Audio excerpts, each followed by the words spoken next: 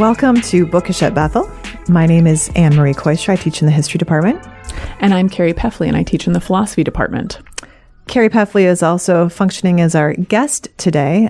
We will be talking about Thomas Aquinas, one of her favorite guys ever, apparently. Yes. Is it his face that you like, or his brain? It's the bald patch. Oh, it's the the brain. Bald pate. Mm-hmm. There you go. Mm-hmm. So stay tuned for 20 minutes of stimulating conversation about Thomas Aquinas, Catholic thought, and maybe a little music.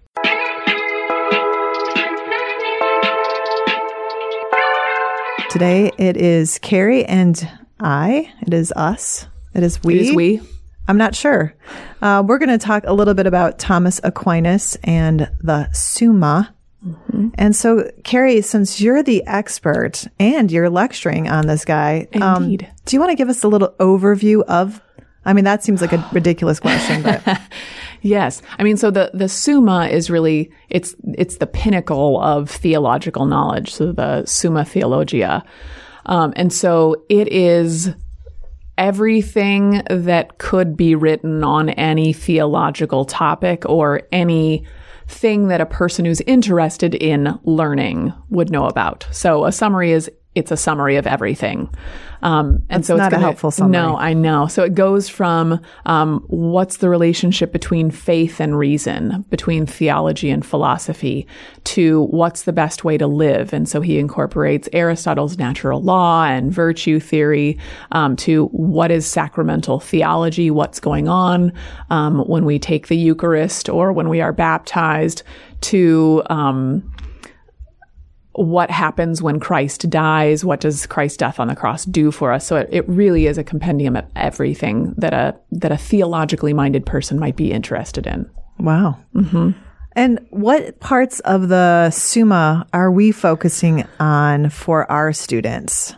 So we're focusing on some of the stuff on faith and learning because obviously we're an institution that values the integration of faith and learning. Right. And our medieval thinkers are great exemplars of that. And I think all of the medieval thinkers, regardless of whether they're Christian, Muslim, or Jewish, they're all doing philosophy and theology at the same time. Everything is kind of fully integrated. So we're going to focus on some of those sections. We're also going to focus on, because we've had students read Aristotle and his virtue theory, we're going to focus on how Thomas Aquinas adapts those and adds theological virtues to Aristotle's virtue theory. And some stuff on just approach to scripture. What are the various ways that scripture can be interpreted, metaphorical interpretations, allegorical, literal, those sorts of things, analogical, anagogical. Wow. Yes. You're smarter for just having heard those words. We need lots of phrases for like cocktail parties. Great. Okay. So my father-in-law is visiting from out of town, and I said, we're going to talk about Thomas Aquinas. And he said, well, what is Thomas Aquinas? Like, why is he important? And so you've already mentioned that he writes about everything. But if you were going to answer someone who is a smart person, but maybe doesn't know much about Thomas Aquinas, what would you say are his significant accomplishments? And then I'll tell you what I told them, and we'll see if I was Excellent. right. I like this game. So there are probably two major things, at least off the top of my head, that I would say. Number one, he's at a really interesting moment in history where all of the works of Plato and Aristotle have just been translated into Latin for the first time. Okay. So this happens in the 12th century, and it happens in kind of two different movements, but they all kind of converge on the University of Paris, which is where he was in the theology department. And so he is one of the first. In many ways, he's kind of comparable to what Augustine is sort of doing, but because Augustine didn't know Greek and nothing was translated into Latin, he didn't have access. But Augustine is doing this, he's trying to do a synthesis of the books of the Platonists, which he has, that is Plotinus, and Christianity. Aquinas is doing that, but with all of the works of Plato and Aristotle. So he's kind of the first generation of scholars, of Christian scholars who have access to Aristotle. Mm-hmm. And so the moment in history means he's doing an interesting blend of philosophy and of Aristotelian philosophy and theology, which had never been done in the West before.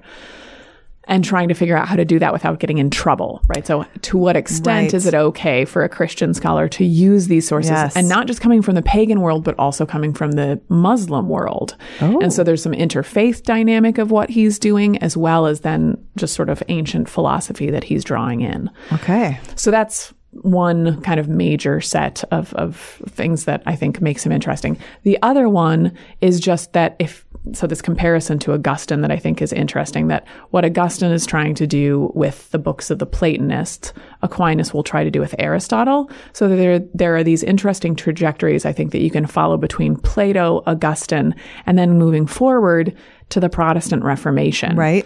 And then between Aristotle, Aquinas, and then the Catholic Reformation. Right. So in understanding Aquinas' theology and the way it's influenced by Aristotle's philosophy, you can understand a lot more easily the things that were articulated in the Catholic Reformation. So I did not mention that second one, Okay. but I did in my own way say something like Christians are always trying to reconcile their relationship to the larger culture. And so going back to Tertullian or Tertullian, depending on how you say that, I never know.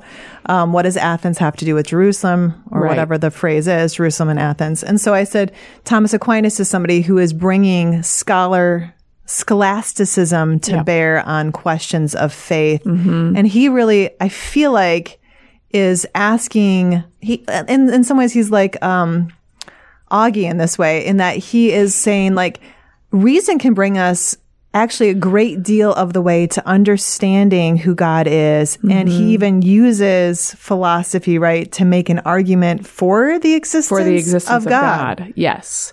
Yes. So he is very, very optimistic about what reason can do unaided, what the unaided light of natural reason can do, as opposed to Augustine, who is going to, especially later on in his life, argue that really there is no unaided natural light of reason. We are fallen, and that means reason has fallen as well. Right. And so we have to have some sort of divine illumination before our reason starts functioning. Aquinas is very optimistic and says, no, reason is very functional, and it can lead us, it can't save us, but it can lead us all the way, almost all the way there. Well, and I think so the fact that you just talked about their significances in terms of Augie being sort of a big figure in the Protestant Reformation, and then Aquinas and Aristotle being important for the Catholic Reformation. The way that you just talked about it, I thought was really helpful in talking about, you really see the optimism even in Erasmus, and you see the pessimism in Luther. And that is actually a really interesting and helpful trajectory to sort of follow through as we're thinking even about interim and the stuff that we'll talk about there. Yes, so that is really, really helpful. Oh, good. I'm glad. Of course it is. But you did talk about the first one that I did. So what did you say about that? Well, I just said that there is this sense, I think, in our current culture that Christianity and culture are at diametric odds. And so he really is somebody who is recovering scholasticism and reason as a way to actually understand God and religion better. So here's my question. What does he add on the virtue piece? You mentioned that he takes this idea of virtue and then adds, did you say theological virtues? Yeah. Okay. And so what are those theological virtues? So, I mean, Aristotle's virtue theory has two sets of virtues. So you have moral virtues because we are social creatures and need to live well with others. Right. And then you have intellectual virtues because we are rational. And that is what makes humans unique.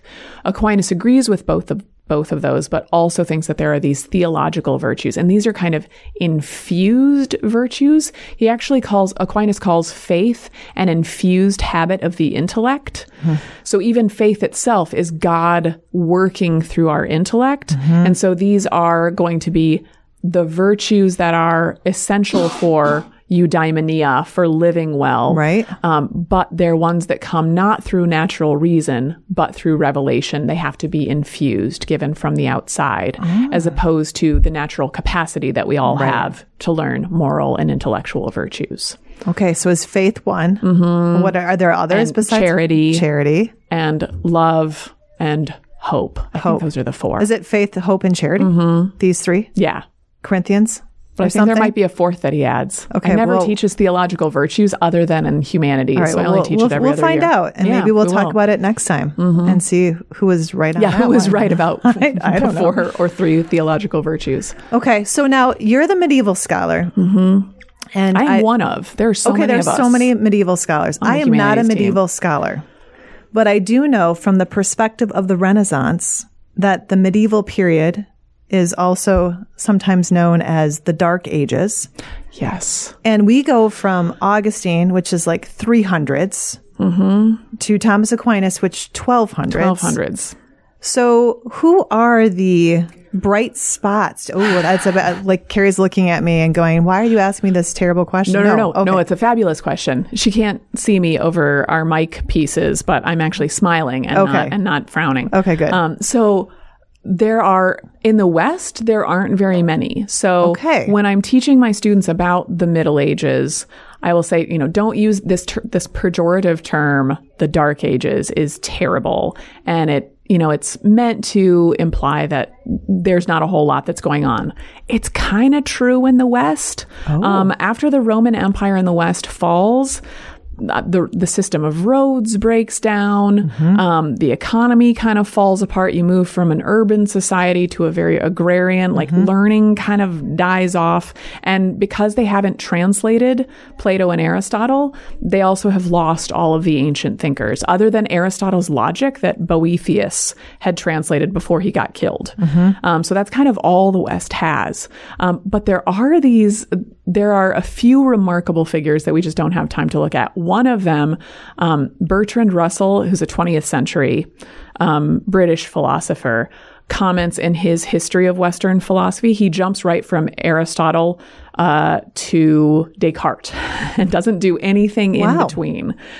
Because again, nothing really happened in the Middle Ages, except for, he says, the shining bright light that is John Scotus Eriugena.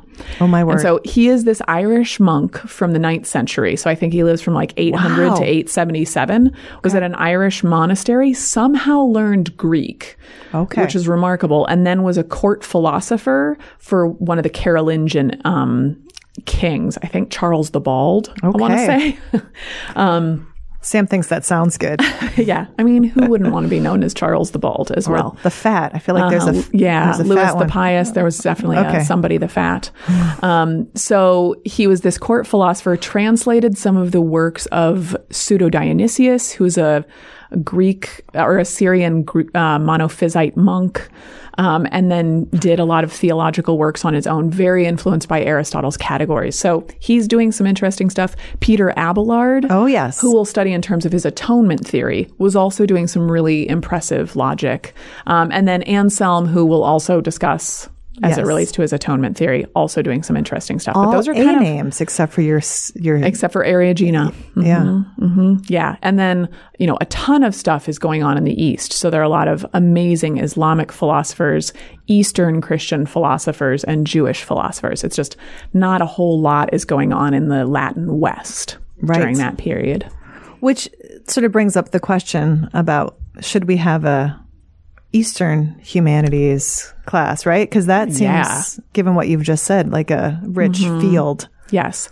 And one of the things that I'll talk a little bit about in the lecture on Monday, I think, is the fact that these notions of Western versus Eastern during the Middle Ages, those boundaries are really fuzzy because Spain, which we would consider part of the Western world, is part of the Islamic Empire. Right. And even parts of Italy are part of the Islamic Empire. So this notion that there's a strong, like when we study Western humanities, that it's sticking into this neat category of just Western thought, that sort of breaks down when you look at what's happening. And then, of course, once we get to Aquinas' time, the Eastern world is starting to influence the Western world. And so this great important thinker in Western thought wouldn't be who he was without Islamic thought. Right.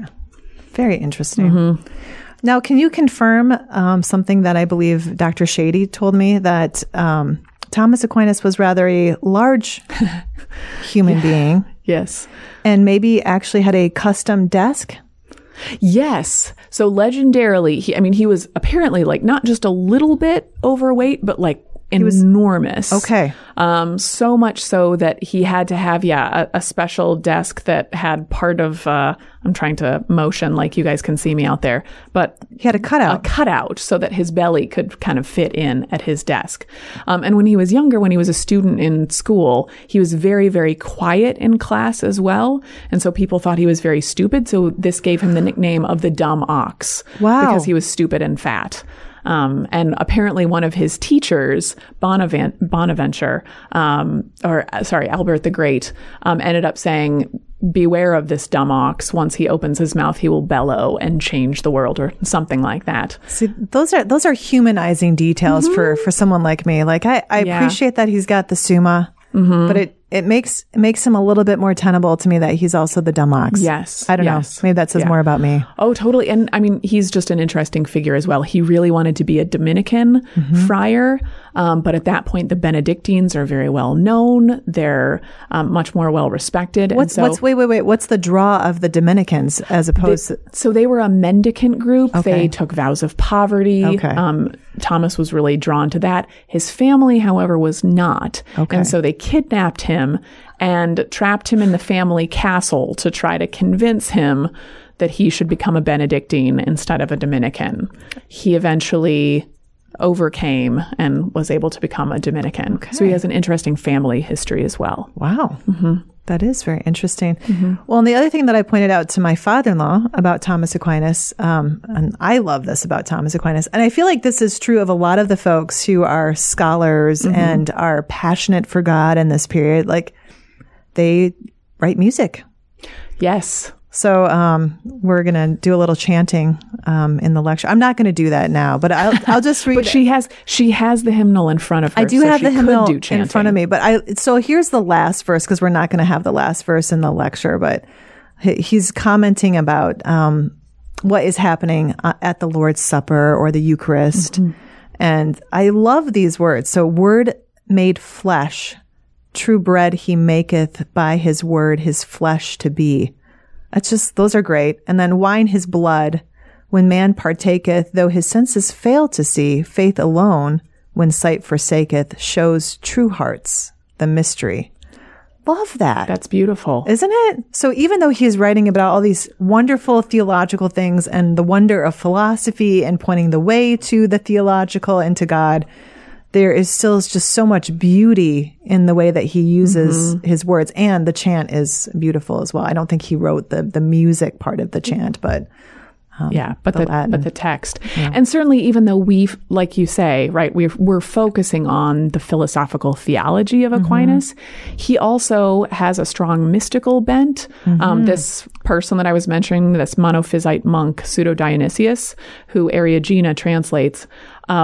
Aquinas cites that particular person a ton to talk about the fact that we can't talk about God, that God is so much beyond us, and to sort of lead this way to this apophatic, mystical knowledge about God too. So he is interested in these deeply emotional, sort of personal experiences with the divine, not just the philosophical theology. Yeah, and I think that's in the 21st century, it's a little bit hard to imagine that they have this impulse. And yet that's also, I think, something that actually connects us, that I think we in the 21st century still have that deep longing for mystical connection, but that in the Middle Ages or medieval period, you experience that connection literally through the church and the sacraments. Yes. And so that's why all of this mystery of the Eucharist, like, that was the way to experience that ecstatic connection absolutely with Jesus Christ. And I don't think that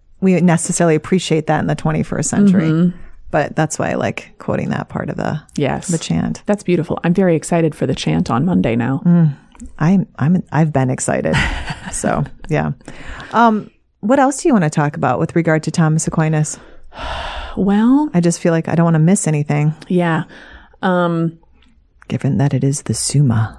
I know. And, and it's only one of his Summa. Oh, because he wrote several Summa. Some people are overachievers, right? Yeah, he really was. because he wrote this Summa Contra Gentiles, which is his kind of apologetic summa, a defense of Christian faith against other faiths. I just feel like I'm hearing him say, "Don't you call me a dumb ox. I'll give you another true. summa. It's true. Watch out." And he, right after he dies, there's a very interesting set of conversations, and we'll read some of the texts that ended up getting him even into a little bit of trouble about how to properly interpret scripture, especially Genesis. And so I would encourage students as they're reading Augustine and then Aquinas to think about the impact, right? That this can have a sort of a political fallout, a faith-based political fallout, right? That has an impact on Aquinas's reputation for a few years after his death, and then it's eventually the condemnations are revoked of some of the things that he got into trouble for. So he was involved in a little scandal too. Oh, that's great. Other books that people who like Aquinas might turn to? Peter Kreeft, who wrote the Summa of the Summa, has written some other articles, books on Aquinas. I would recommend. He's a really compelling writer. Does a very good job. Eleanor Stump, if you want some really, really sort of big theological, philosophical takes on Aquinas, has just written a large book called Aquinas. That is absolutely amazing. All right. So those are two thinkers that I respect their approaches to Aquinas. Yeah. Feel free to email me or Carrie if you've picked that book up and have read it, because I almost feel like there should be prize money for that. But anyway. Yeah, there should be. It's probably like 800 pages, something like that. So a little light reading for the Thanksgiving and Christmas holidays. Exactly. Fantastic. Yep. And what are, not related to Aquinas, but what are you reading right now? That is a great question. And I have gone back to Pat Barker, who wrote The Silence of the Girls, and she has written a trilogy, and it was the third book, I think, in the trilogy that got the Booker Prize, not The Silence of the Girls. But so it's a trilogy based on, the first book is about World War I and Siegfried Sassoon going to the mental institution, and then the other guys who are at the mental hospital because of shell shock or whatever else. So I'm reading the first book in the trilogy. It's called Regeneration, I believe. And Sam's saying yes. And it turns out, now I'm looking at Sam, I'm pretty sure I read that book before for book club. So your wife maybe has read it. And I'm enjoying it very much the second time, having read the other Pat Barker book. But it's very interesting because it's looking at questions about war and masculinity and how we have maybe ideas about what masculinity should be. And so therefore, when you're not meeting those standards, that compromises a whole lot of things, the doctor-patient relationship. So I definitely did not read books 2 or 3. So I'm now going to push through and read books 2 and 3. That's next on my reading list. How about you, Carrie? Very cool. What are you reading? Well, still on Fever Pitch. So about, a fan's obsession with soccer. I just love that you can like Latin just rolls easily off your tongue. Like the intellectual level is so high when you just step into the room, and then you like say summa, this, that, and the other. Here's this person and that person, and then you say, and I'm reading Fever Pitch. Like exactly. that's also helpful. And I will also, for sure, bring up a Cleveland Browns reference in my lecture on Monday as well, just to keep it real. Just to keep it real. And I've also started, this is maybe going to sound scandalous, but it's not as scandalous as it first appears, a book, and I can't remember the name of the author yet. I'm only one chapter in, called Why Buddhism is True. Oh. And it's written by a psychologist. And so he's talking about meditative practices and how psychologically, they're actually the meditative practices that one finds in Buddhist practice seem to map onto what neuroscience and psychology tell us about the way the brain works. Because of course, it's very interesting. Carrie can't leave it at Fever Pitch. No. I got to get into something else at the same time. Right on. Well, that's been our 20 minutes, and you've been listening to Bookish at Bethel.